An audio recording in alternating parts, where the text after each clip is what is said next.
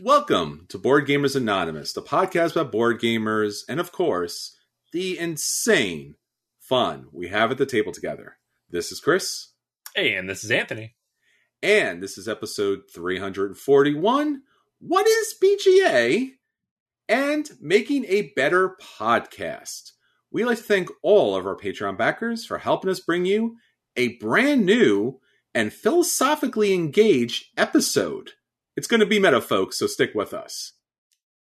Well, hi, everybody. So if you've been part of the BGA family up to this point, this is going to be a really interesting episode for you because we're going to take a step back, talk about the podcast, and explore a little bit about the different pieces that makes up the podcast that you listen to each and every week, whether it's on your podcast player, YouTube, or any of the other streaming sources that we use.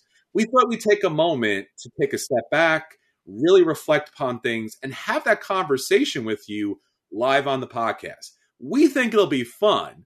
But for you out there who have never listened to Board Gamers Anonymous, welcome to the podcast. We are so glad to have you here.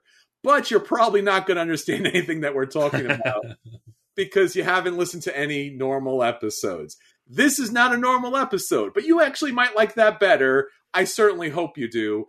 But again, if this is your first episode, jump back one episode and check out the normal BGA kind of stuff, or honestly, check it back on any of the episodes, and you'll get a sense of what we're going to be talking about this week.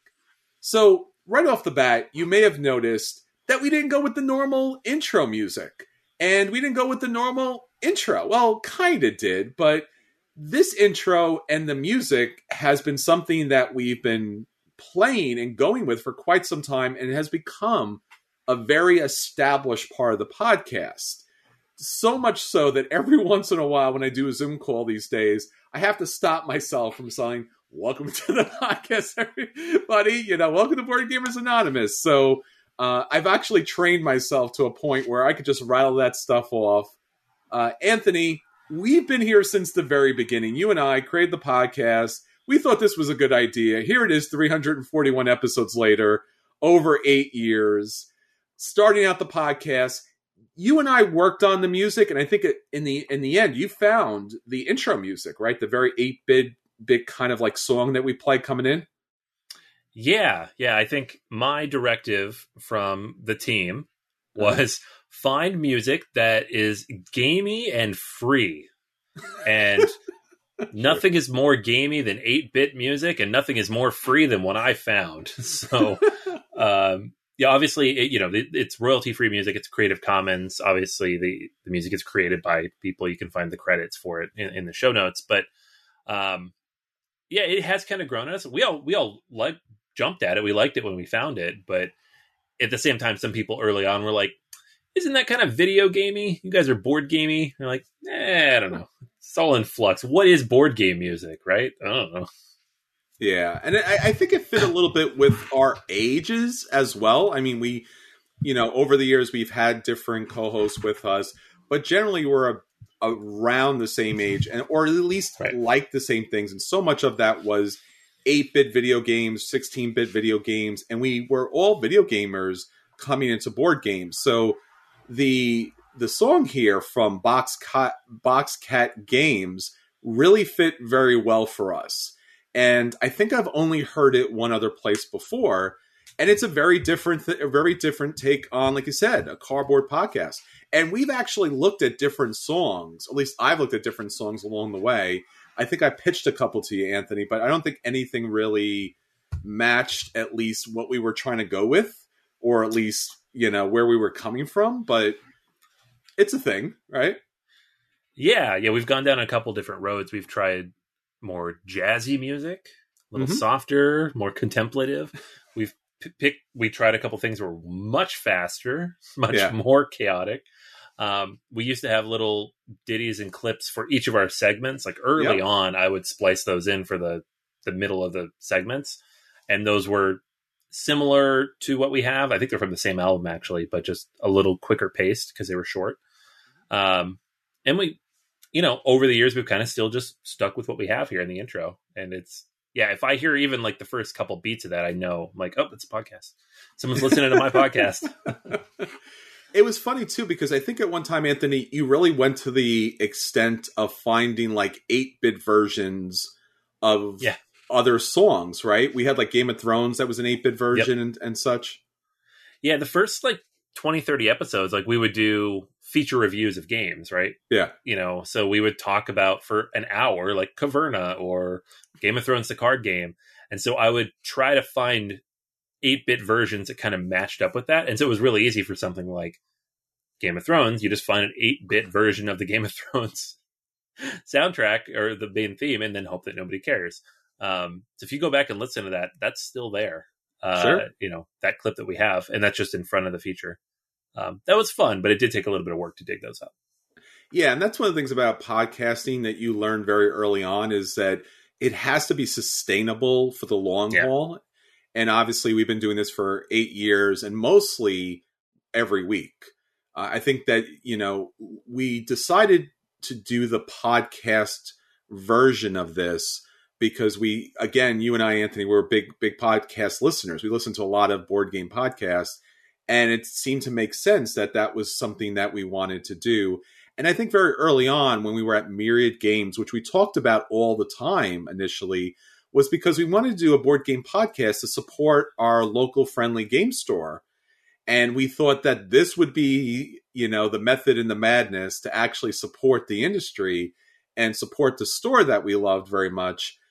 But I think that, as we've gone on with the podcast, we've learned a lot of different things. And obviously we'll be talking about this in this episode. So, intro music was one of the things. It wasn't always a thing. It was different things. Hopefully you like the intro music. It's a little hard to cut, to get like the right amount of intro music there because it's a weird kind of 8-bit song. It doesn't play in a second. It builds up and then kind of kicks in. But, it kind of feels like that's what should lead in a podcast. I don't know about all you out there, what you think. I mean, maybe, Anthony, what we could do as we go through this at the end is have some kind of feedback from the listeners and the people who view us on YouTube and such and see what everyone else says. But yeah, we thought the podcast format would be great to reach out to a lot of people. And our friends and our family and the people in the area, some of them did listen, but it turned out, in fact, that really early on, that people around the United States and actually people around the world were listening. And that kind of blew me away that there were people from other countries listening to our podcast like 8 years ago. Yeah. Yeah, no, like you kind of take it for granted now because we've been looking at those charts and seeing where people are from for so long. And you join us on Patreon and Facebook and we can see, where you're from. And it's just crazy to me. But like early on, like those first few months being like, how did people in Germany even know we exist? How did that even happen? How did someone in Indonesia find our podcast? But people did. And if you're listening right now and you were there 8 years ago, let us know how you found the podcast. I want to know. And thanks for listening, because that's pretty incredible. And the funny thing is, like, I think initially Anthony was doing the hosting, and then Anthony was having his second child, or maybe it was even before that I took over like hosting duties and responsibilities, and you missed a bunch of episodes.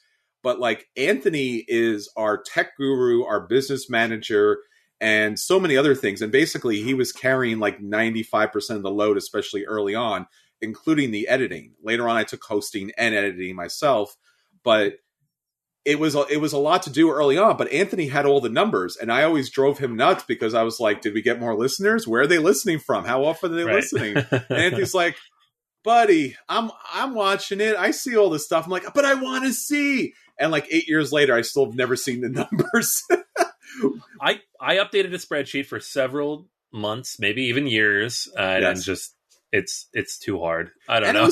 It was really awesome because as people who are speaking into a void or speaking into a microphone, and you're listening wherever you are in the world, when Anthony was showing me like the charts, and he would have like these graphical implementations of how everything would work, whether it was a pie chart or things moving up. I was like, oh, cool. We're trending. We're moving up, and everything's getting bigger, and people are coming. Here are the demographics. And again, in podcasting, it's very hard to know how many people are listening because you can't track ears like you could track eyes on YouTube. And the number's a little spotty, a little wishy-washy across the way. They've changed radically. But I think initially the other part, other than serving the podcast and serving the industry, was we wanted to do it in a way that Anthony, you and I, as introverts, felt most comfortable. And also, I guess we should mention, too, for the youngins out there, YouTube wasn't as big of a thing as it is now. Now it's kind of like, it's replaced TV. Like, I don't even watch TV anymore. I watch YouTube. But back in the day, podcasts were still a new thing. YouTube was an incredibly new thing. But I know about you, Anthony. I didn't really want to be on camera. And we actually had real news coverage for some of our events. And I'm like, you do that. I'll be in the back. Yeah. Yeah, no, it was funny. When we launched, there was no thought about video. We didn't have the equipment for it. We didn't have the infrastructure for it. We probably didn't have the internet for it because this was 2013. Yeah. And YouTube was around, obviously, launched in like 2006 or whatever. But it was not, like you said, YouTube is TV for Gen Z now. It is. Like, if you're under 25, you're like, what is a TV? I don't know. YouTube. That's what my kids are. They're like, why is the TV on? I'm like, sports, man. It's for sports.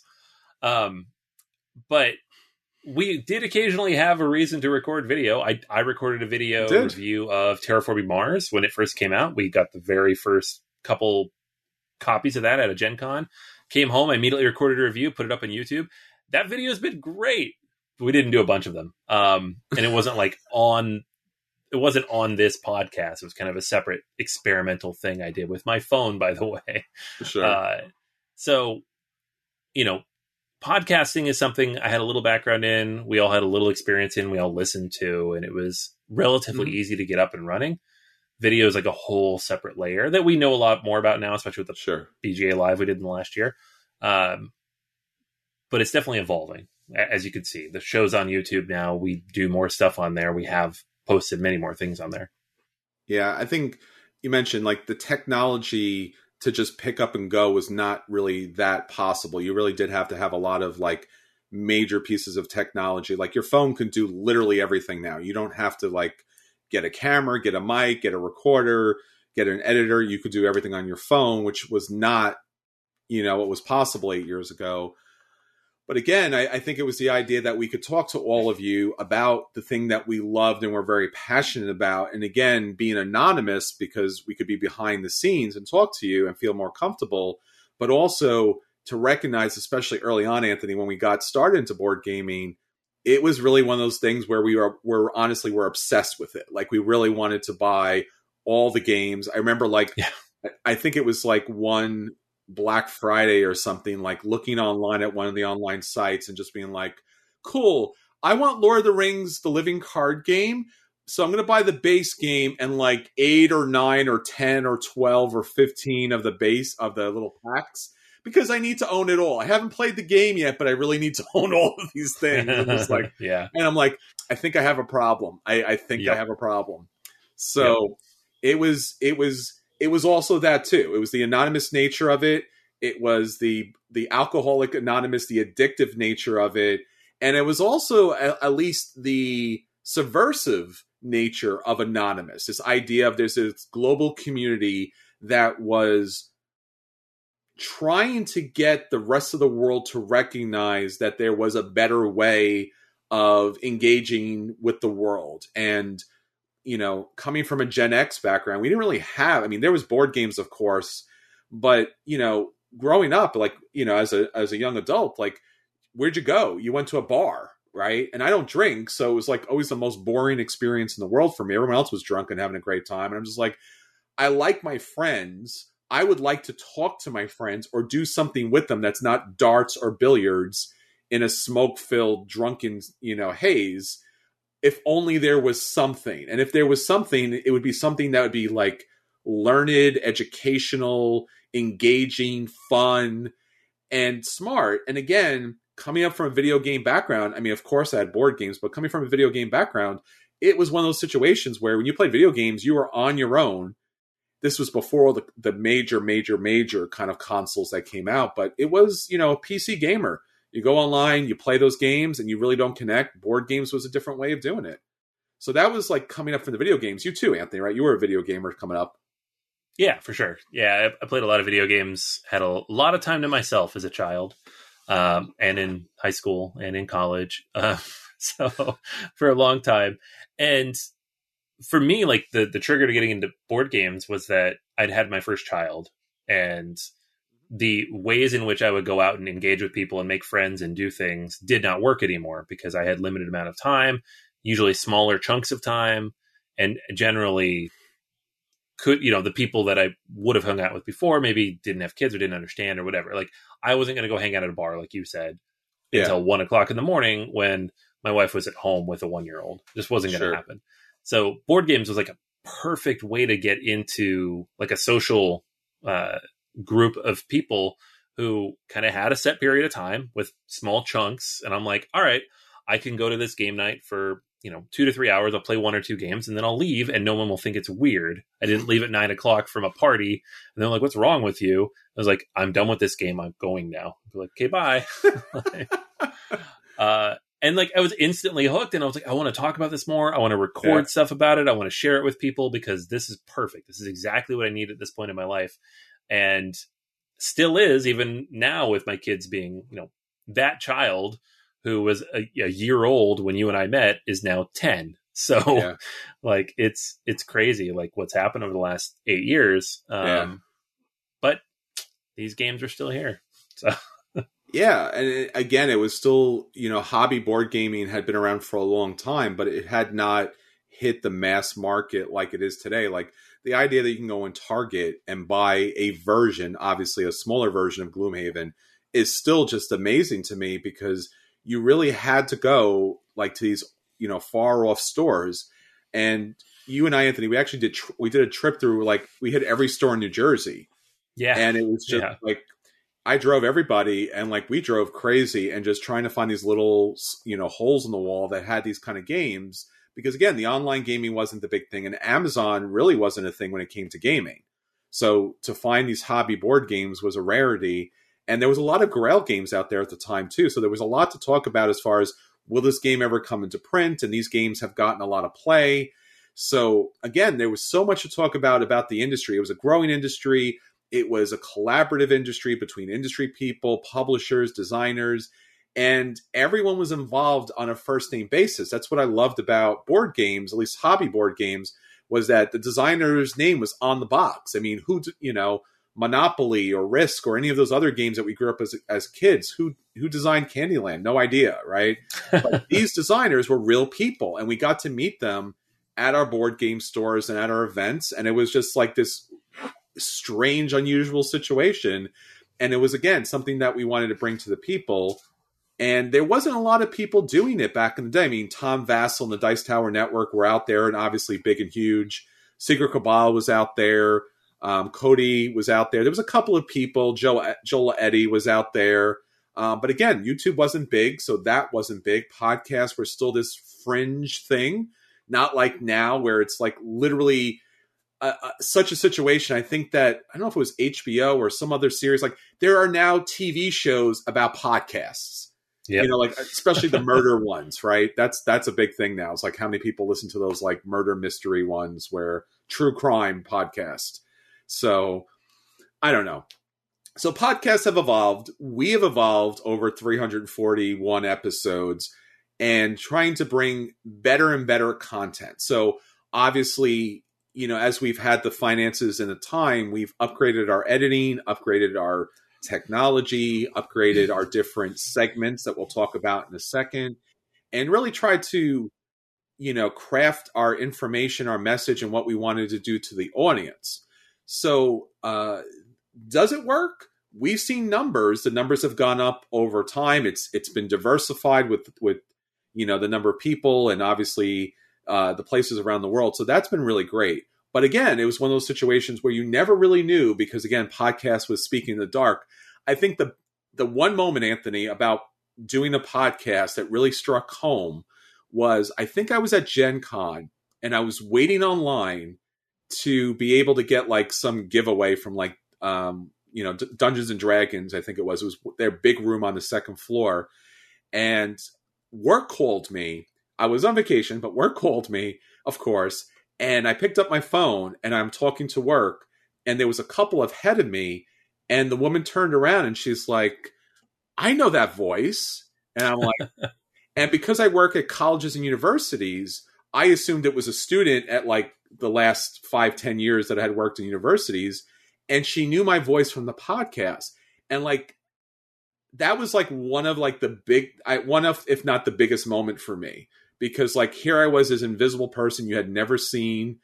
You know, eventually we got on YouTube, not YouTube, we got on Facebook, and we put pictures up, but even the pictures was my idea to put the board games in front of our faces to be real anonymous. And I thought it was a cool kind of technique. But again, that was the thing that really struck me, like, hey man, we're doing a podcast, and like people actually listen to the point where they could recognize my voice, which was a big thing. Cause, you know, I used to grow up with like, you know, these big kind of radio announcers like Wolfman Jack, or, you know, a lot of like the big announcers for movies, like, in a world where people want to play board games, one man will tell you what you should buy, kind of thing. So it was a real thing. I mean, did you ever have an experience, Anthony, like as a podcaster where you were like, oh, you get recognized as one or such?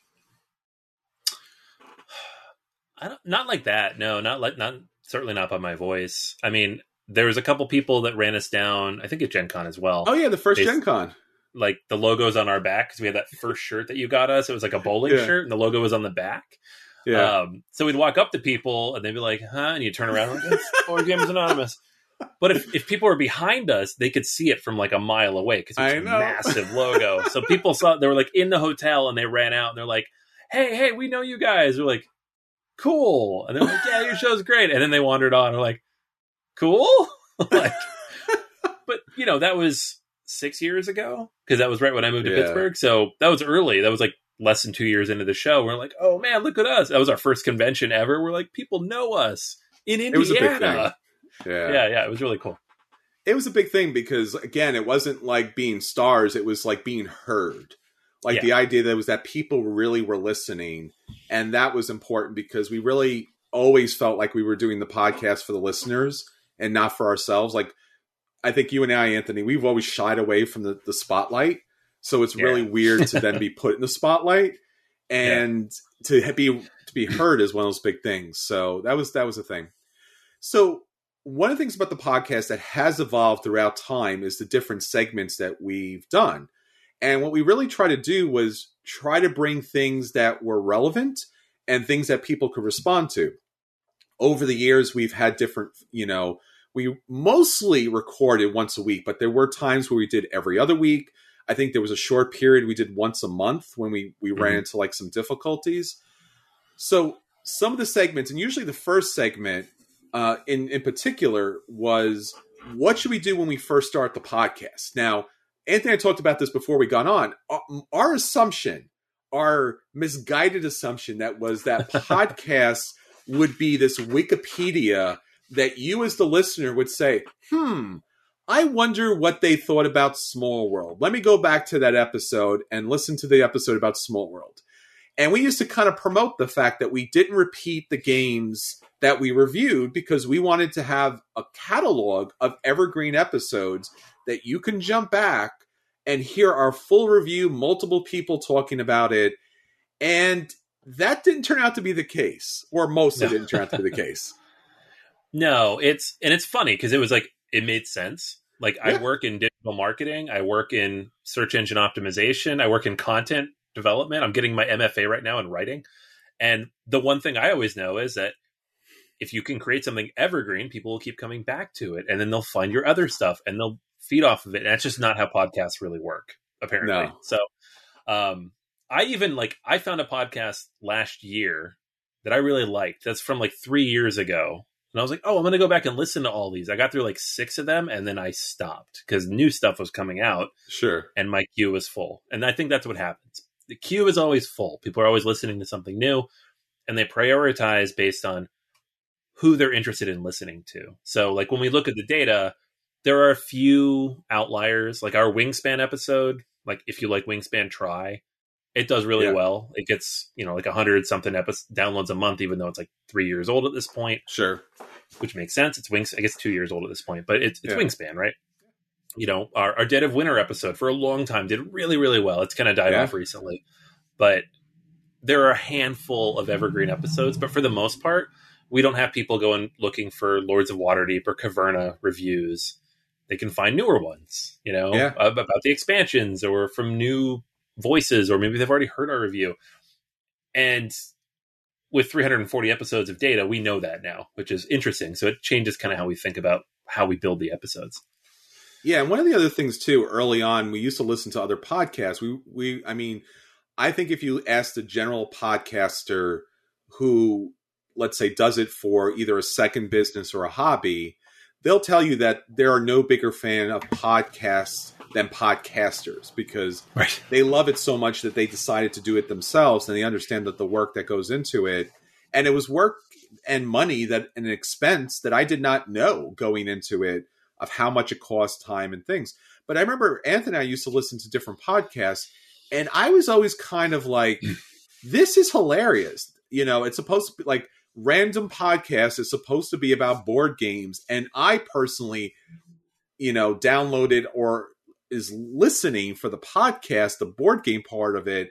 And they're spending an hour and a half talking about how they got their roof reshingled, or their wife was late to work, or the kids spit up, or, there was traffic on the 405 or something like that.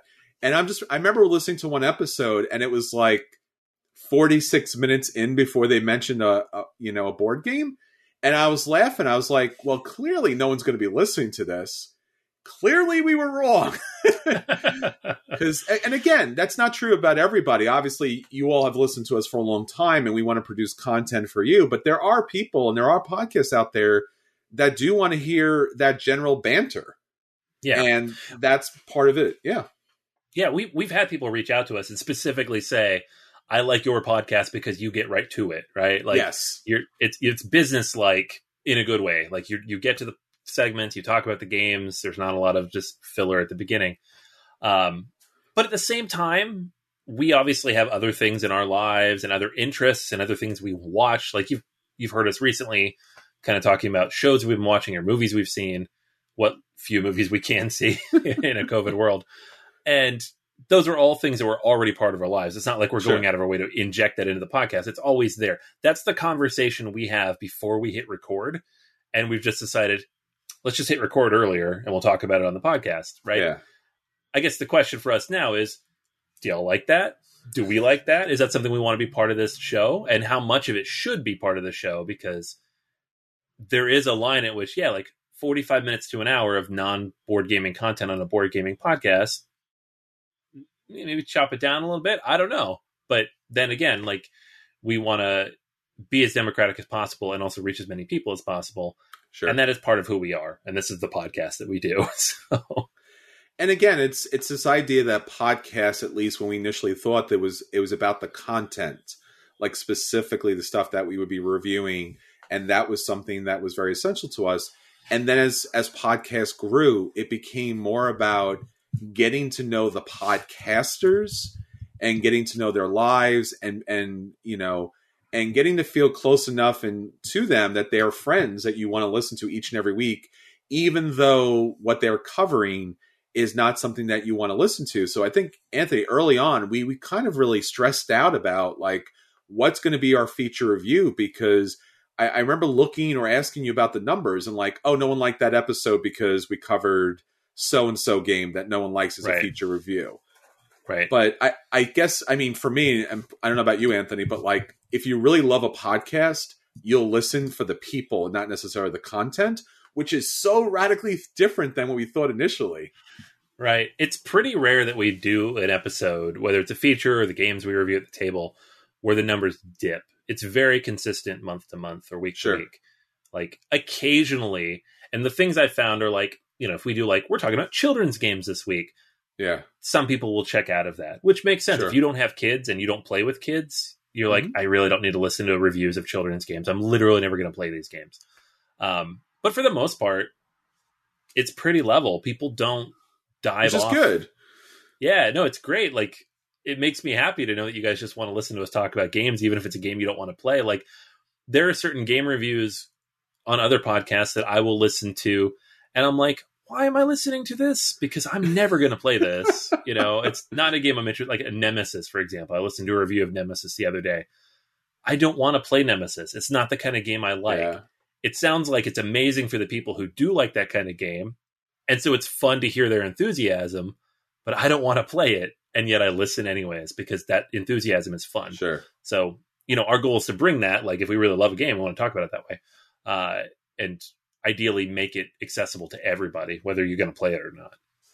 Yeah, and I think that was part of what we try to do a lot with the content is not just tell you if we liked or didn't like a game, but talked about the social, the philosophical, the psychological, the economic, all the different impacts or meaningfulness that a game might actually have at the table or with the people, so that there was different sociological elements that you might want to engage with. You might want to say like, right. Oh, cool. Lords of Waterdeep, I don't like worker placement, but it's really interesting that Dungeons and Dragons as a board game did something different back in the day. They came out with a Euro game instead of just like a typical dungeon hack and slash, which was what they were known for. Right. So there's a bigger, different kind of conversation that we try to bring to the table that might be different than what you got at other people, just like a normal kind of review. We talked about the bigger elements about the game in the world. But again, the genuine connection that hopefully you feel to us as we do to you is, again, that seems to be what podcasts really do well more than anything else, more than YouTube channels or TikTok or Instagram, is like, you get to hear us talk and we talking to you and we're building that friendship, which is awesome. But again, as Anthony said, what level of personal engagement or personal stories or outside content would you like to know about? Like sometimes it's good stuff and fun stuff like, hey, the new Marvel thing is a thing. Or right. Sometimes it's like, hey, Anthony just bought a house. I'm trying to buy a house. Do you want to hear about all that? Like that's been crazy. So that's been a lot of that kind of questioning and challenging for us is like, what is it that you really like to listen to? And again, that makes a difference. The other part for that kind of intro section that we do at the very beginning is also news. And I know that's something that we have done at multiple different times, especially when we had like Drew back in the day. He was very much geared about doing the news. And then sometimes if we record once a week or once a month, or depending on the recording schedule, sometimes news was old. And then early on, news was amazing because the only place you were getting board game news mostly, other than Board Game Geek, was like magazines. And now everything's on Twitter. And it just like, It comes out instantly. So it's like, should we still do news? Because maybe it does or doesn't matter at this point. Yeah, it's a good question. And it's interesting listening to other people's podcasts because it has evolved as well. Like this kind of the same way ours has evolved. Like, you go back 5-6 years when we were doing a news segment, and there were several other podcasts also doing news segments. There was even podcasts that just did the news, like the Dice Tower ran one for a while. And that kind of faded away about the same time we faded out of it. And I think part of the reason why is what you said is when there is news in the board game industry, there is no central authority, right? We don't have, like video games have IGN or GameSpot or Kotaku or something. They break news and then people discuss it and share links back to that main source. I'm not going to say there's no journalists in board gaming, but if there are, they're very few. And most of us are hobbyists, right? So we don't have like a paid, certified, qualified journalists, running a magazine or running a magazine or a website and doing investigative work or going and getting, scoops on things or early releases on things. It's kind of scattershot. And part of that's just like the nature of the industry, which is changing.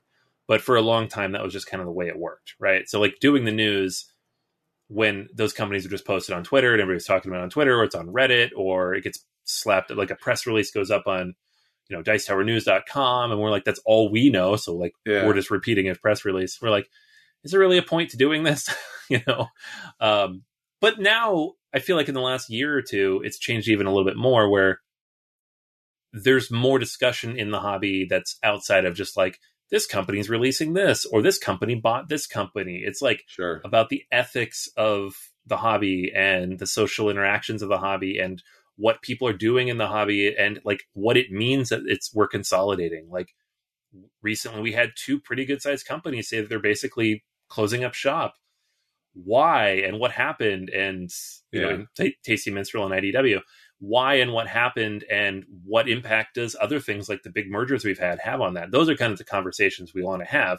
And that's not really news. That's more of like topical current events conversations. So yeah, it is a weird fine line to walk. And I think a lot of us are trying to figure that out, but we've trying to change with the times as we can, you know? And I remember listening to like, you know, cable news back in the day, which I no longer do, and I don't recommend anyone listening to cable news. Good, man. It's good. But the idea was that all of these cable news channels became so popular and famous and so rich because they told you they were giving you the news, but really what they were giving to you was commentary from their point of view, especially from their political slants, whatever it may be. It's still a political slant. Right. And it was one of those situations where like, that's where they kind of blew up big time. So as Anthony mentioned, like there is inside baseball, so to speak. There are, you know, business dealings that you may want to know. You may want to know about shipping. You may want to know about Kickstarter. You may want to know about, unfortunately, the latest sexual, you know, scandal or assault that occurred in a company. You may want to know about, you know, discriminations or about GAMA or about changes with the conventions or what is I mean, a lot of these things are interesting and they are long conversations. And again, all of these things that we're talking about is questions that we're putting out to you, our audience and our friends out there. What would you like to hear about? Because again, it's something we could certainly talk about, but again, it does become a large segment or it does become the actual podcast. Some of that is more socially relevant than others. And some of that might be like, why do I care that IDW is closing the doors? Like, well, because of all these reasons and because of these games. And again, that's one of those things that are really interesting.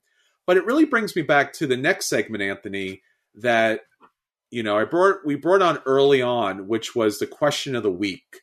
Because one of the things that we discovered was that we really wanted to have engagement. And a lot of things that the publishers wanted. And I know, Anthony, you could talk all about this because this is literally your industry, where it's like, it's great that you produced hundreds of episodes on, you know, podcasts and videos, and Anthony's created an amazing website, which we haven't even gotten to ever talk about really, like everything that's on BoardGamersAnonymous.com, but it's engagement, right? That's the name of the game, right? 100%. Yeah. I have this conversation with clients all the time. And like I've mentioned this in the past, but I work in marketing. I'm a copywriter and I do digital consulting for a lot of companies.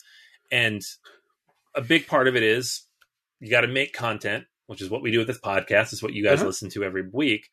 But then you have to put the content out there and encourage people to engage with it. Because if they don't engage with it, then it just goes out into a vacuum and disappears. Right. Sure. And that's kind of what it was like early on with the podcast until we had those stories like at Gen Con where people recognized us. It was like 2 full years of being like, are people listening to this? I don't know.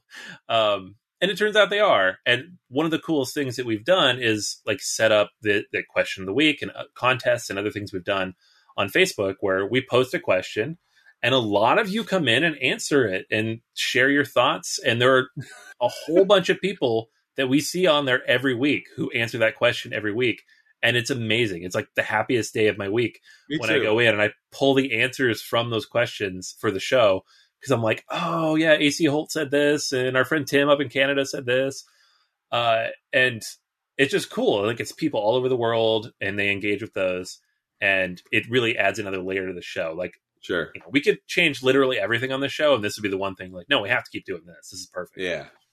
And it was one of the things we really liked because the feedback that we were getting that we were trusted. And that was something we'll probably talk about later about doing the podcast and doing reviews and how we were trusted as community members to serve the greater good.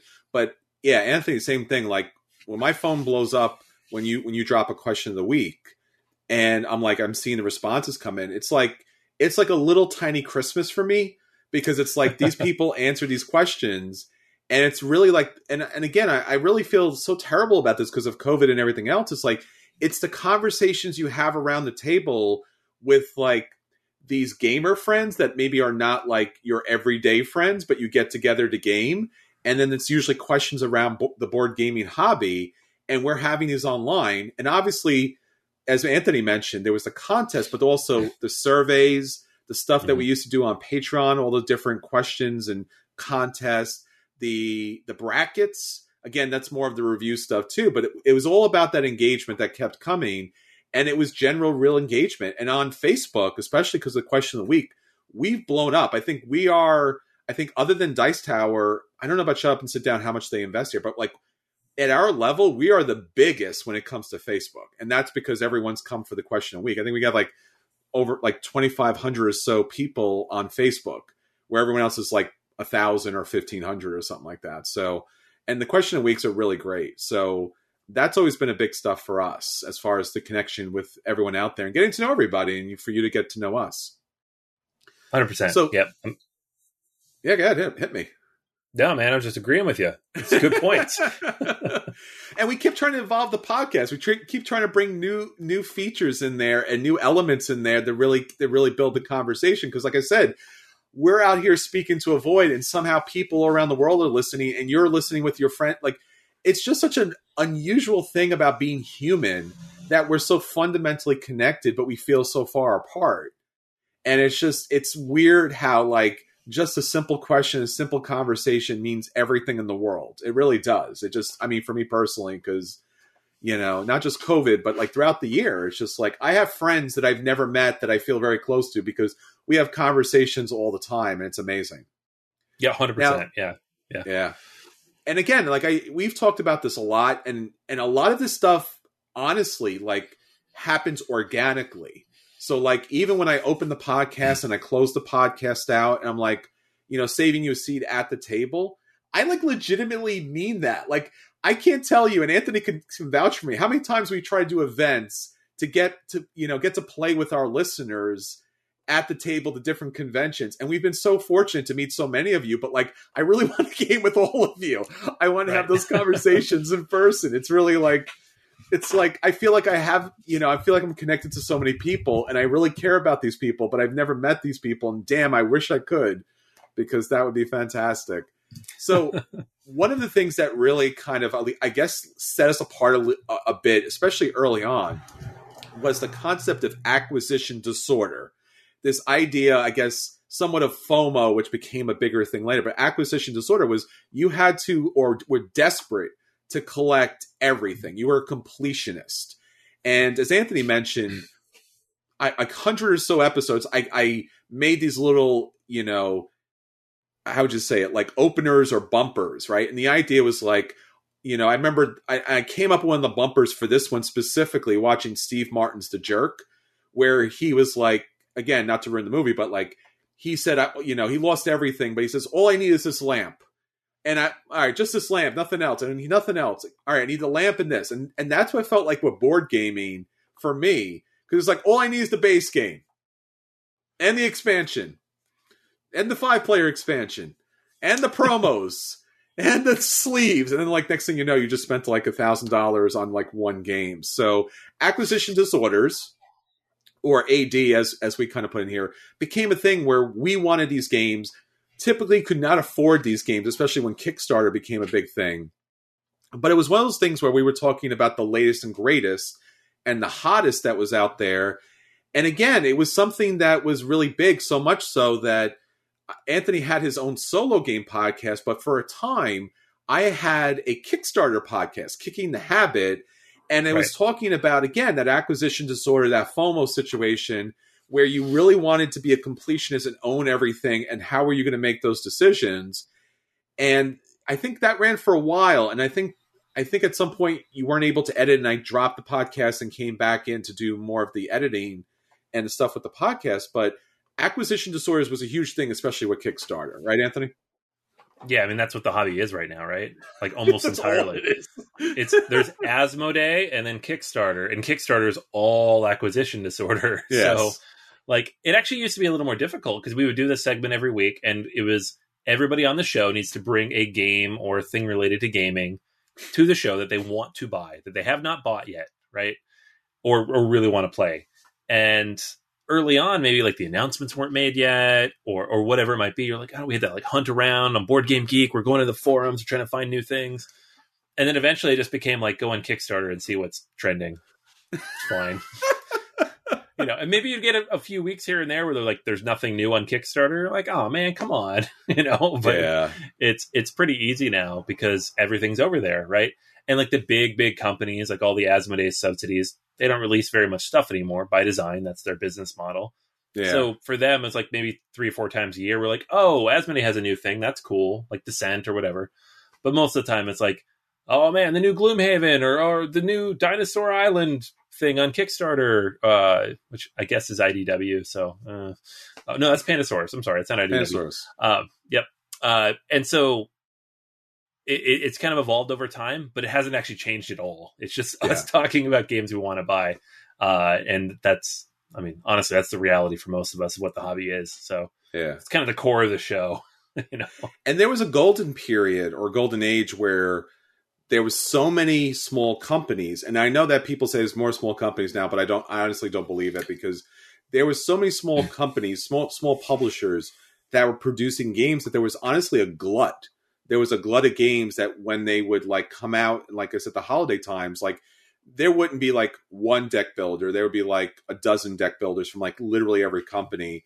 And like, it was like, which one do I buy? Because again, that was back in the day where you could go on to those online sales and buy games like 50% off all the time. And now, like you said, Anthony, Asmodee's shrunk things. Kickstarter does most of the acquisition to sort of work, the marketing for their products. So that radically changed. Kickstarter radically changed things for sure. Obviously, one of the tent poles for our podcast and pretty much every podcast that you listen to in board gaming was getting games to the table.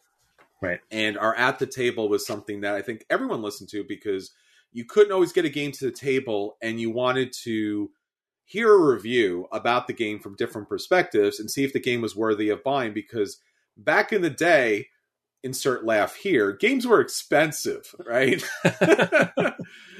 But now obviously games are like, taking out a second mortgage to buy a system of a thing. But that was one of the things that we really wanted to do, and it felt important to us because we wanted you to help you make accurate and great purchases. That was something that we wanted. It took much later. Anthony, I don't remember this. Do you remember when I think I came up with it? I'm not really sure. I remember like the idea of like, do you buy a game, do you play a game, you dodge, or you burn the game? But I think even before that, we had a kind of different system. Like we recommended a game or something. It was pretty early. It was like first 10, 15 episodes that we built our burn, dodge, play, buy rating scale. Yeah, so that became a very big part. And that was usually like getting games to the table, new games to the table if possible, and playing them and reviewing them as often as possible so that you would know what to buy. And again, I'm not sure if that's something everyone needs now, because obviously YouTube is such a big thing. So I think early on, I think even Anthony used to put like pictures, right? There was a time when we had pictures on the podcast. There was like a picture feed where at least there was a picture of the game or something for certain podcast players. We experimented with it. Yeah, we experimented with it for a short period of time. The problem with it was that we didn't really get any feedback on it, which we asked for. And it doesn't mean that people didn't like it or didn't notice, but I think we just didn't have enough people watching the feed versus listening to the feed. And it was pretty time consuming. So it was like difficult to know, is this helpful for people? How many people are actually going to go through and watch this? But, it was always that question that we had, like, does hearing a review of a game give you enough to know whether that's a game you want to check out, or do you really need to see it, right? Exactly. And so these days, if you really want to see a game, you just go to YouTube, like you said. Like you type in a game name on there, you're going to have 5 to 10 different previews or reviews or whatever. Does the audio-only review make sense? Now, keeping in mind that the audio-only review is more portable, like that's something you can take with you on the train or the bus or in your car. I don't really know. Like, I grew up. I came up in the hobby, with audio-only reviews because that's podcasts and that's what I like and that's how I consume content. I'm not really a video guy. I never have been. I don't watch much YouTube. Sacrilege, I know. So for me, especially, I'm just like, I don't know. Like, I see numbers, obviously, as a marketing person. I know how much YouTube can do, but personally, I don't know what the mindset is of people, how they want to kind of know more about a game. obviously learning how to play it, like that element, the playthrough, we've really boiled that down to as short as we can over the years. Sure. Because a playthrough in audio format, I think objectively is not super helpful. Like, and we used to do talk those for 20 minutes. Yeah. Oh my God. Yeah. 15, 20 minutes, like Secret Cabal style. This is how the gameplay is. And I don't know that's super helpful for many people. I'm sure some are very audio learners and that visual works. But yeah. But without some touch points, you're like, I don't know what you're talking about. And you just kind of zone out. Yeah, and the YouTube channel, you've done some video reviews. You've done a handful, I don't know, 6 a dozen of those out there, especially the kid games. I think you had a bunch too at some point. Sure, yeah, there's like 15 or so on there. Yeah. There was a period over a couple years from Gen Con where I did a few. Nothing recently with COVID and everything. Obviously, games aren't getting to the tables often, so those reviews aren't happening. But they're fun. We certainly experimented with them, and I would like to do more in the future. But what works in the podcast? I don't know. Yeah, and again, what works as far as a review is concerned for a game, right? Do you want a personal opinion? Do you want more an objective opinion? The way I always looked at it was our reviews were helping you make purchases. So sometimes you should just buy a game because it's just worthy of buying. Sometimes you should play a game because it's worthy of playing, but maybe not owning for several reasons. It's too expensive. It's too big. It only plays with a certain, group or a certain player count. Some games are worth the dodge. And I don't know about you, but I've been to plenty of meetups and game nights. And Anthony mentioned this earlier. Like, you got 2 hours and you don't have a lot of time to waste. If there's, if there's one game on one side and another game on another side, which table do you go to? Because that's going to make your night or break your night. So we want to, sometimes you just need to dodge a game. Like, you just need to be like, yeah, no. And then there's some games that you should burn, like whether you throw it in the trade pile or you sell it, or it's just such an awful game that you literally do throw it in the garbage because no one's going to ever want this game. There are games that are broken. There are games that legitimately are broken. And I've burned many more games than Anthony has and have gotten a certain, ire up of certain fans. But honestly, the reason I did it was not for fun. I always find it really, insulting for publishers to be like, well, you give a negative review because you want that kind of fan feedback and support. I'm like, nobody supports when you burn a game. Like, people are unhappy about that because there are people out there who like the game. If they don't like the game, they're not going to say anything. But again, there's nobody who's like, I listen to them because they hate everything. We've talked about that. 100%. Like, it's almost like they think we're running like Mystery Science Theater here. We're just like making fun of games and people like listening to us burn things down, which would be a fun podcast, but we'd have to play terrible games and I don't want to do that. So, and there are some podcasts that have done that over time, where they've just played just bad or old or outdated games for the fun of it. And I applaud them for that because that's a good general concept. But we have never burned a game out of fun. Every time I've been like, this game is so bad I have to burn it, I'm like, oh no, this is going to be bad for me. So that's always been one of the challenges with it. So again, your feedback as far as that's concerned. One of the things about that, obviously, and I want to talk about that, more in detail later, but is the idea about, preview copies and paid reviews, which we'll get to, I think, at the end, because I think that's a bigger thing that we've dealt with. But we've never been paid for reviews. We've never asked for money to pay for reviews. Anthony and I would never do that. It's just not worth it on any level. And we've seen our colleagues actually get paid for reviews. And it's been a challenge for us too. Yeah. And I don't want to turn this into a whole commentary on that. I feel like we could have a whole episode just talking about this topic. A lot of people have. Yes. I don't like the way the discourse has gone on this topic in the last couple of years. No. And again, I work in an industry where, things are regulated and you have to say things that are true and you have to disclose things that happen, right? So if you get a review copy, you have to say that you got it. That's all you got to do. Very easy. That's not compensation. It was a piece of material received with which to do the review. And that's really the end of the transaction, right? So this whole argument back and forth of you were paid to do the review because you got a review copy. That's not really how review copies work. But when somebody actually pays you physical money to review that game, and even if they say they don't care what the review is in the end, that's a really weird ethical line that I have a problem with. And we're on the same page with that. So we've just never done it. We've never even considered it, and we would never consider it. No, We've done a couple Kickstarter previews that were very, very specifically previews in which I went out of my way not to provide an opinion of the game. It was really just a playthrough with the prototype materials, and that's as close as we've ever gotten to taking any compensation for content. But reviews, I don't understand why people are like, yeah, it's fine. I don't know why it's a problem. Like, it's absolutely a problem. Ethically, it's a huge problem. Why are we okay with this? Yeah, and I think a big part of the problem with the industry right now, and like you said, not to get into too deep, I will mention just one thing really quickly, is that there's so many paid previews out there that it's very hard to find a review of a game anymore. Sure. Because either they're not saying it was paid, or it was paid as a preview and they just gush over it. If you're being paid to preview something, preview it. Don't gush. Yeah. Even if you love it. That's a review.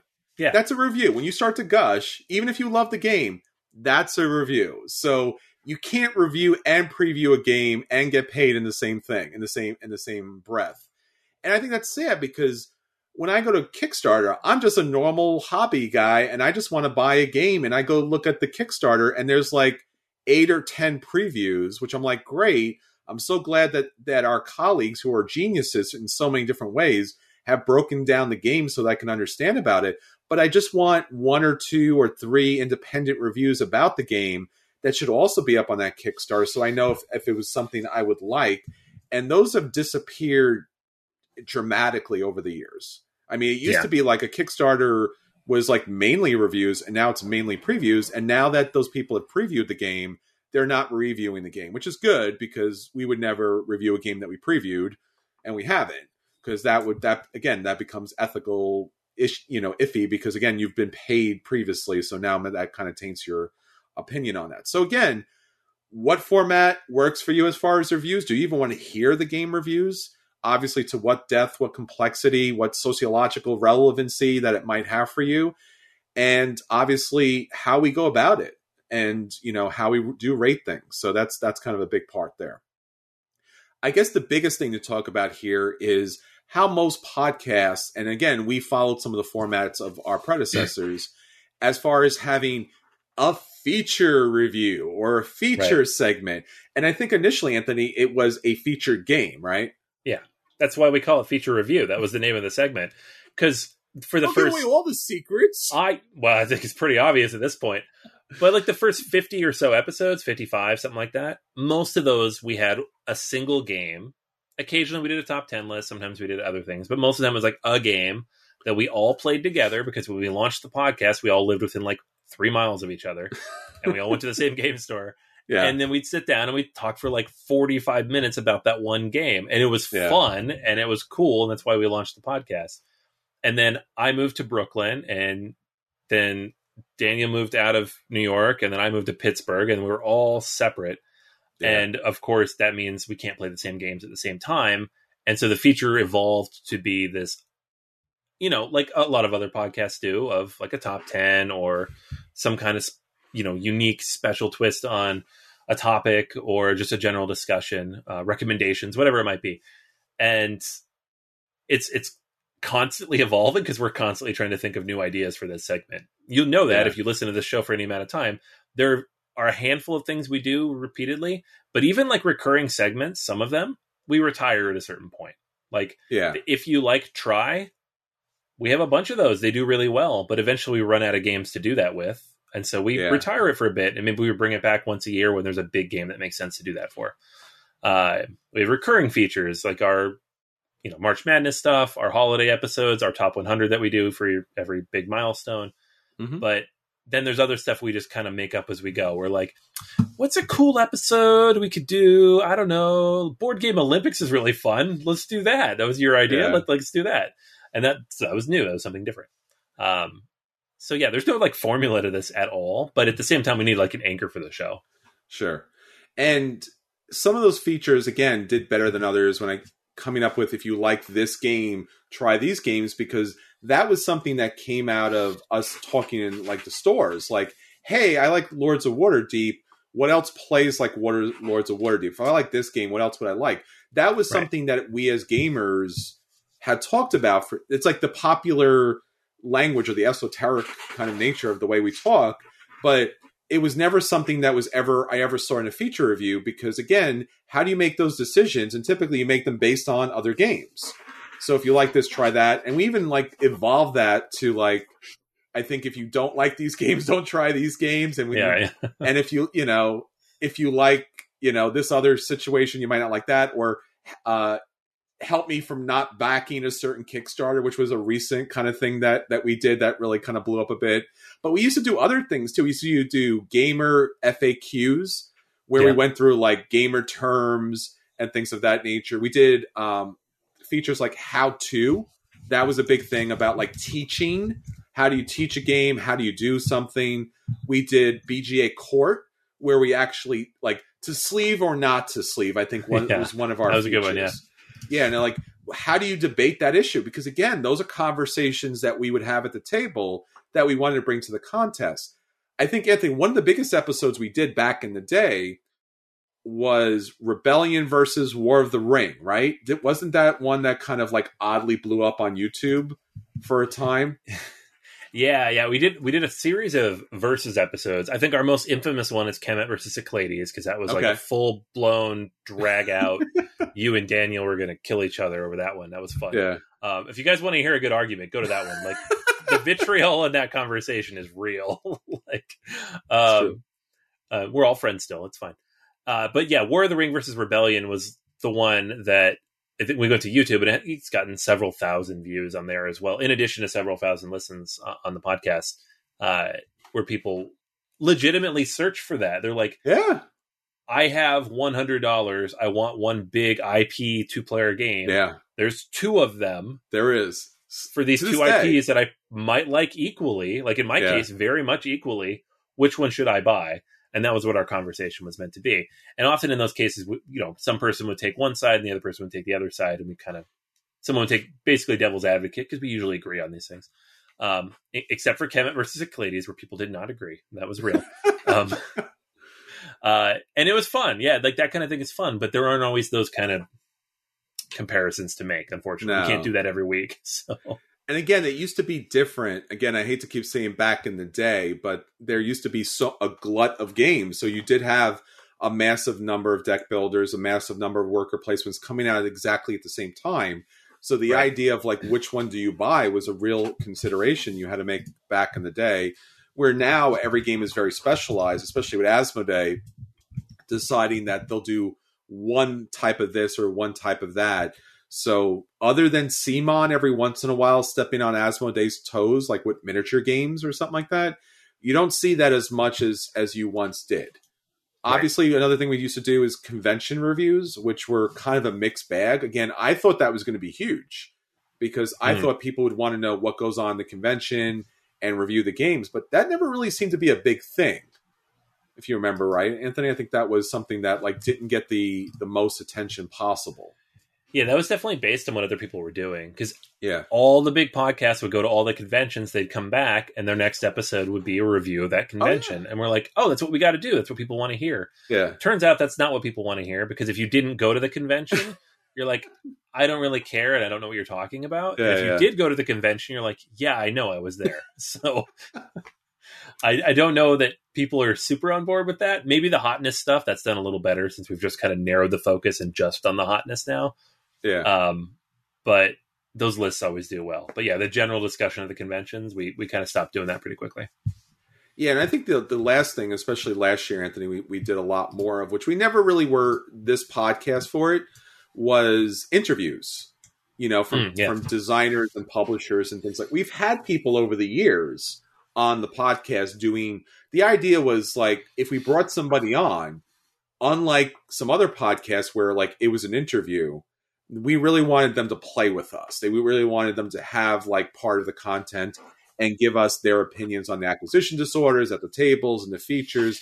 And I think last year we did favorite games. So when we had somebody come on, we had them talk about their favorite games, because I know this seems obvious, but like it is super hard to coordinate schedules, right? Yeah.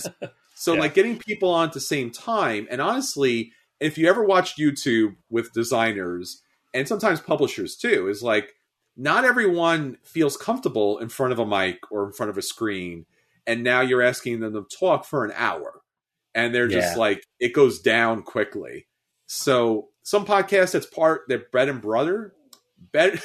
It's kind of funny that I would actually say that now, because that's the situation you run into. Like, you do the podcast for so long and you take for granted the fact that you've developed these skills.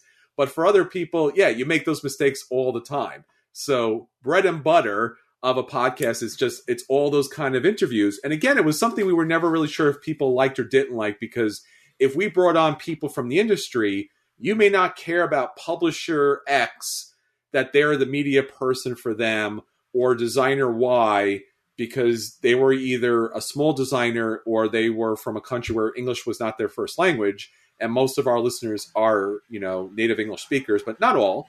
So maybe you couldn't understand necessarily what they were saying, because a lot of European designers have the language barrier problem, which, God bless, I barely speak English on a good day.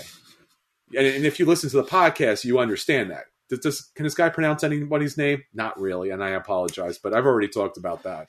So that's a big thing. So feature reviews, again, it doesn't have to be a feature. I think even some podcasts, their whole episode is a feature or a long-form game. I think the long view, speaking of long-form games, is like, it's a game, and they just review the whole thing, and they bring somebody on to talk about the whole game. That's a whole format that people do. And then obviously other people just bring somebody on, they talk during the podcast, and that's their guest for the episode. And I don't know. It's one of those things. It's whatever content you're listening for. But that's been a big thing and an interesting thing about podcasts. What is it that you listen for, as far as, do you even listen for the feature reviews? Because like Anthony said, that we try to make them diverse. We try to, retire things, bring new things in. Obviously some of the standards, top 10s, which we had a lot of fights, not fights, but we've had a lot of hard discussion about what's the value of a top 10, right? Because it's been done for so many decades now at this point. Is it old? Is it new? People still want it, right? People Google things, Anthony, right? So it's still a thing. We do them because the numbers say they make sense. People listen to it. They like them. They get shared. So why would we not keep doing it? The key for us is to be creative about what we do, not just be like top 10 worker placement games. Because, you've heard that 100 times. Yeah, we try to do unique and fun things, at least as far as that's concerned. With the exception of the top 100 list, which seems to be a mainstay once a year, that you drag out all your games and you go, all right, so where do these kind of fit in across the way? So, and then obviously beyond the podcast, one of the things that we've tried to do all the time is to, recreate or innovate or transform the podcast to be other things. So obviously YouTube was a big step for us, getting the podcast on YouTube, so that maybe you don't have a podcast player, or maybe you don't want to listen to a podcast player, you can listen on YouTube now. And that was the thing for a long time, where it was just the audio. And I think in the past we had pictures, and now we have a main image. But now we're using our Zencaster, a program that we pay for, that's recording this. So we're live. And that's not weird at all for me. Hi, everybody. This is not weird. Woo! I mean, we did Twitch for 6 months, so this isn't really that weird for me anymore. But the live stuff, man, that was rough. I mean, it wasn't rough. It went actually really well. It was just anxiety rough. And you're very smiley, happy more about it than I am about that. I give you credit for that, because that's a lot of attention. Because the YouTube stuff is like your face in front of the screen for forever. The Twitch stuff was, again, this idea that I had 5 years ago about working with Board Game Arena, and it made sense, BGA and BGA, right? And they finally caught up 5 years later at the beginning of the pandemic. We're like, what's be a great idea? We'll do Twitch. We have never done Twitch before. So Anthony had to learn how to do everything with Twitch. God bless him, because that was a lot of technical stuff. And I had to be on Twitch live. And that was a lot. But somebody said to me recently that what they found so amazing about Twitch, that we, the games that we kind of hosted, and that was something you and I talked about. I even talked about Daniel back in the day, about having a board game network where we would be commentators over games, and it actually became a reality here, was the fact that so many games ended up with players coming from behind, super tight, close wins. Not when you and I were playing because we were just playing to show the game off, but like when we got players, it was real. Like, I mean, listen to the episode that Jason was on with me. That was like super, super real. But we had so many games that came down to the last thing. It was so exciting to be able to do that. And that was a huge thing, man. Like that was a thing. Seriously, right? Yeah, no, it was awesome. Yeah, I was really worried that a lot of those episodes would end up boring. We'd have to like find ways to make them interesting. Like watching a baseball game where it's like 15-1 and the announcers are talking about like what they put on their toast that morning because the game's been going for 5 hours. Sure. Like, no, it was never like that. It was always very tight and interesting and engaging. Yeah, it was a lot of fun. Yeah. So, and again, we might return back to it. And I think actually we did one of the biggest episodes on YouTube, surprisingly enough, was the ranking list of the Uwe Rosenberg games, which got a huge number of views. And that was kind of funny because it was one of those things where I was like, hey, I've seen this done for anime. We should do this for publishers and designers. Right. And that kind of blew up for, a minute. I don't know if we'll return to that. I mean, again, that's something that kind of put out there. If people were interested in that, they should definitely check that out and see if that format worked for them, because some of that has some really interesting kind of discussions and graphical implications to it. So yeah, that was a thing for sure. And obviously one of the things that you don't get to see, but we've talked about in the past, is we've done a lot of events over the years, a lot of charity events. Typically once a year, we do a big charity event. Again, some COVID years, some moving years that made things more challenging. And there's a whole history behind that. Like, if we went, like, that would be a several hour episode going back about all the events and how we pulled them together and all the challenges and all the dangers and people stealing money and people games and 24-hour gaming thing. It was just that alone, like, that's a behind the music.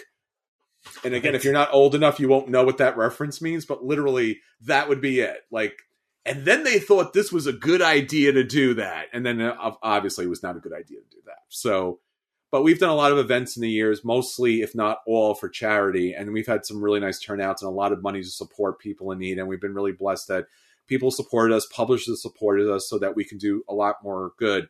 And we're always looking to do that. It's somewhat unfortunately challenging these days because publishers either don't have the games to share for charity content or just don't for some reason. So, but it's still great when they do so that we can kind of make a difference in people's lives. And that's been really wonderful. And we really love doing those charity events. And I guess, Anthony, finally, we've already talked a little bit about the paid reviews, which we don't do, and things like that.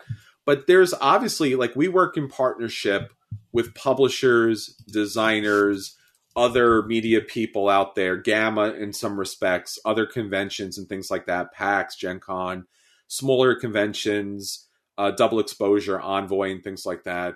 So there's a lot of relationships going on. And again, that's always been somewhat challenging because if you go to a convention, it is a business thing for us. We want to have fun, but it's also business. Now, surprisingly enough, I enjoy some of that business.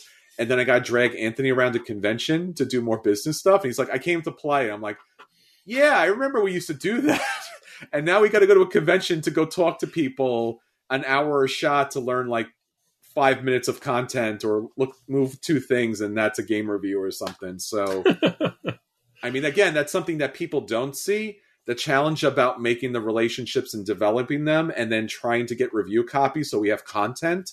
And a lot of times games now more than ever burn out in 6 months. So if the game doesn't get attention in 6 months or shelf attention in 6 months, it's done. But publishers typically, at least to us, don't come around until a year later sometimes or 6 months. And then it's just like, well, we got about 5 minutes on this game. Could you take a look at it? Because exposure? Can you post a review like in a week or two? Like, no, because we don't get paid to do any of this. Yeah. We have jobs, so I'm sorry. So that's been a very big challenge. And again, that's a huge episode that I would love to do in the future. Maybe we will or won't do that because it's a lot of naming names, but it's really been an emotional adventure because Anthony and I go to these conventions and we're like, okay, cool. We have to talk to like 300 people. And then like 5 minutes in, your social battery runs out. And then you still have to keep going because you need that information. And since we're not paid reviewers, we don't really have that access that paid reviewers would have, which makes it more challenging for us. So sure. That's always a thing, especially in the conventions. And then I guess finally, talking about how we actually are able to do the podcast. And again, this is also another full episode about everything that our Patreon backers and everyone who listens does for us, and people who share on social media. I mean, it makes my day when I go on Reddit or I see in another, thread or another channel or another page where they mention us. Makes honestly all the difference in the world, because again, since we're not financially connected to publishers and designers, that if we're not mentioned, if we're not supported by listeners and our friends out there, we don't really exist in some cases, which is weird, but that really is a reality of our industry, is that there is just pipelines and funnels that are pre-built or built by relationship. And if you're not in that river, you have to work really hard to get any knowledge or information or games so that you can present that. And that's a challenge. And the only way we've been able to do this podcast and the YouTube channel and Twitch and the events and everything is out of the generosity of publishers, designers, people who listen, and our friends like you, and especially the Patreon backers who make this financially viable for us. Because this is hours out of our day, and financially, I remember talking to Anthony so many times and going, "So how are we doing?" And he's like, "We're still at a negative." I'm like, 6 years in, we're still at a negative. He's like, "We're still at a negative." The first 5 years was all negative, so it took a while to break it back down. We're positive now, man. We're positive now. So we've always been positive in our hearts, but yeah, the Patreon backers made it a positive, and again, we're so thankful. And what we've always done, and Patreon backers know this, is anytime we get extra money, we turn around and do game giveaways or prizes or things like that. So the money goes back out to our audiences, despite all of the cost of everything that you see or you don't see here. So it's been a challenging but a wonderful adventure throughout. And it's been over 8 years. It's been over 340 episodes. I don't know, Anthony, any closing thoughts about what is BGA and making a better podcast going forward in the future? That's good, man. Leave me with the big existential bomb at the end there. Well, that's always a funny thing about the podcast that I don't often talk about. So let me take a tangent for a moment. I often say these big emotional or philosophical things, and then I realize Anthony's also on the podcast, and I feel bad because one of the things about the podcast, again, that you don't know is oftentimes editing is very hard. So if I'm talking and Anthony talks and I talk, and we don't want to talk over each other, because that was an editing problem super early on. It became a little easier, but it's still an issue. So we kind of monologue every once in a while. Everyone's nodding their head who's listening to this at the moment. But yes, that happens. And then I look, I'm like, I didn't let Anthony talk. And then he's like, and then sometimes he's like, thank God he didn't make me talk. And then sometimes he's like, dear God, why can't he let me talk? So we don't have a signal in the podcast where he's like, yes, me, I will talk now. So I'm always like, I don't know. That's funny. Yeah, no, I mean, we've obviously spent over an hour digging through everything we've done on the show to date. And I think the main takeaway, I guess I want everybody to have is we do this for all of you. We do. The main reason we do it for ourselves is to hang out personally, and because we like board games, and it's a cool way to talk about board games, right? Sure. I love creating content. I have since I was like 5 years old, like making little reports out of my stuffed animals and GI Joes. So this is a blast for me. I love doing this, and the only thing that makes it better is knowing that y'all are listening, which is why like question of the week is my favorite thing. Doing surveys is my favorite thing. Getting new Patreon backers or you guys sending feedback is my favorite thing, because then I know that you're listening and I know what you like and what you don't like. It's amazing, right? So I guess the main takeaway I would have is if there's something about the show you love, let us know. If there's something about the show you think could be more interesting or better or whatever, also let us know. And know that we have very thick skins, because that's both of us take criticism for a living. And that's the only way to make anything better is to know what everybody likes and doesn't like and to improve upon it. This episode is not meant to be like, tell us what to do and we'll do it. It's more of like a dialogue. We want to start a dialogue with everybody and say, this is what we've been doing. This is why we've been doing it. But what do you think, right? Based on what we've just told you. What do you think about the show? What would you like to see different or additional or more of? Like, Sure. Like, you could write in and tell us, absolutely 100% don't change this segment because it's perfect. And that would be amazing. And I would love to hear that from you. So we make the show for all of you and to have this engagement. So please feel free to say whatever's on your mind in whatever channel you want.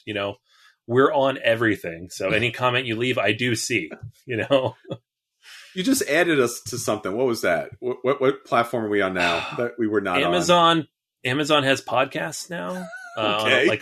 I guess it's like Amazon Music, but I get mostly Alexa. So if you tell Alexa to play Board Gamers Anonymous, she will. So, wow, really? Okay. I gotta try that now. That's hilarious. Yeah. For me, again, going through the episode format is really fun and interesting because, again, there is so much thought that goes into it. And again, as Anthony mentioned, the thought is you, our friends who are listening each and every week, we honestly do live and die based upon, like, hopefully you're enjoying it. Hopefully we're getting it in on time for you. Like yesterday, I don't know where you are in the world, but we had a hurricane and tornadoes that hit the area in which we both live. So typically we record on Wednesday night because that typically is best for Anthony and his family. But we got hit with literally everything. And obviously it's been an incredibly difficult 2 years, 20 years, a life kind of situation. Yeah. It's been a thing. So as Anthony said, it's and it honestly is absolutely true. It's like any amount of content, any kind of contact, you even whisper our names like walking down the hallway or something, even if we're not there, it really does make our days because this really is a conversation that we've always had with each and every one of you. And that's really what makes the big difference. Like we're constantly in an existential crisis of like, is this what people want? Is this what they're listening for? Like, we want to have fun, and we do definitely enjoy the time that we spend together. And again, I don't know, like, most male friendships are hard to keep because, as I was once told by a psychologist, was like, men's relationships are mostly like foxholes. Like, you get into a situation together, whether it's work or a team or sport, whatever it is, you work it out and then you move on. Like, this has allowed our friendship to grow. I think, Anthony, I think that's fair to say, right? Because obviously life gets in the way. So if you don't have something scheduled and productive, it's hard for men to kind of like, generally men, like I feel like I could do more than that, but it's hard. But, and also for all of you out there too, to have that conversation with us, is so incredibly valuable and really does make our day. And again, as Anthony said, if it's good, if it's bad, if it's a mention, if it's a thumbs up, if it's a share with somebody else, if it's a listen on the podcast, if it's a subscription on YouTube, it means the world. If it's mentioning us to other people, publishers, designers, that honestly makes our day. I mean, I can't tell you. It really does. And again, it only makes our day so much because we know that you're listening. Because again, it's this weird vortex void of just like things come in and out and we're never really sure where or why. So again, hopefully this reboot, episode 0, recast, reflection, or just like, hey, we just want to be more personal and engage with you to let you know who we are and what's going on with life, because it has been one of those situations. And over the last 8 years, sharing our life with you has been incredibly meaningful for the both of us. So again, thank you all so very much for listening. Hopefully this episode's been fun. Again, if this is your first episode, I am really sorry. Why did you listen to all this? You're like, I don't what are know. you talking about? But again, it might have been fun for you. I don't Maybe. know. But... Yeah. It's very meta. You know a lot more about us than you would if you listened to, 5 episodes ago. It's true. So it's true. And again, we want to know if that's also something that you want to know, because Anthony and I could talk for hours, days, weeks, and months and years. But again, it's so incredibly to join you at the table each and every week. Hope this was fun for you. We're going to just release this unedited so you get it as quickly as possible and be able to listen to it at the gym, in the car, wherever you are. Again, thank you so much. Until next time, this is Chris. And this is Anthony. And we'll save you, as we have for the last 8 years, a place at the table. Take care, everyone.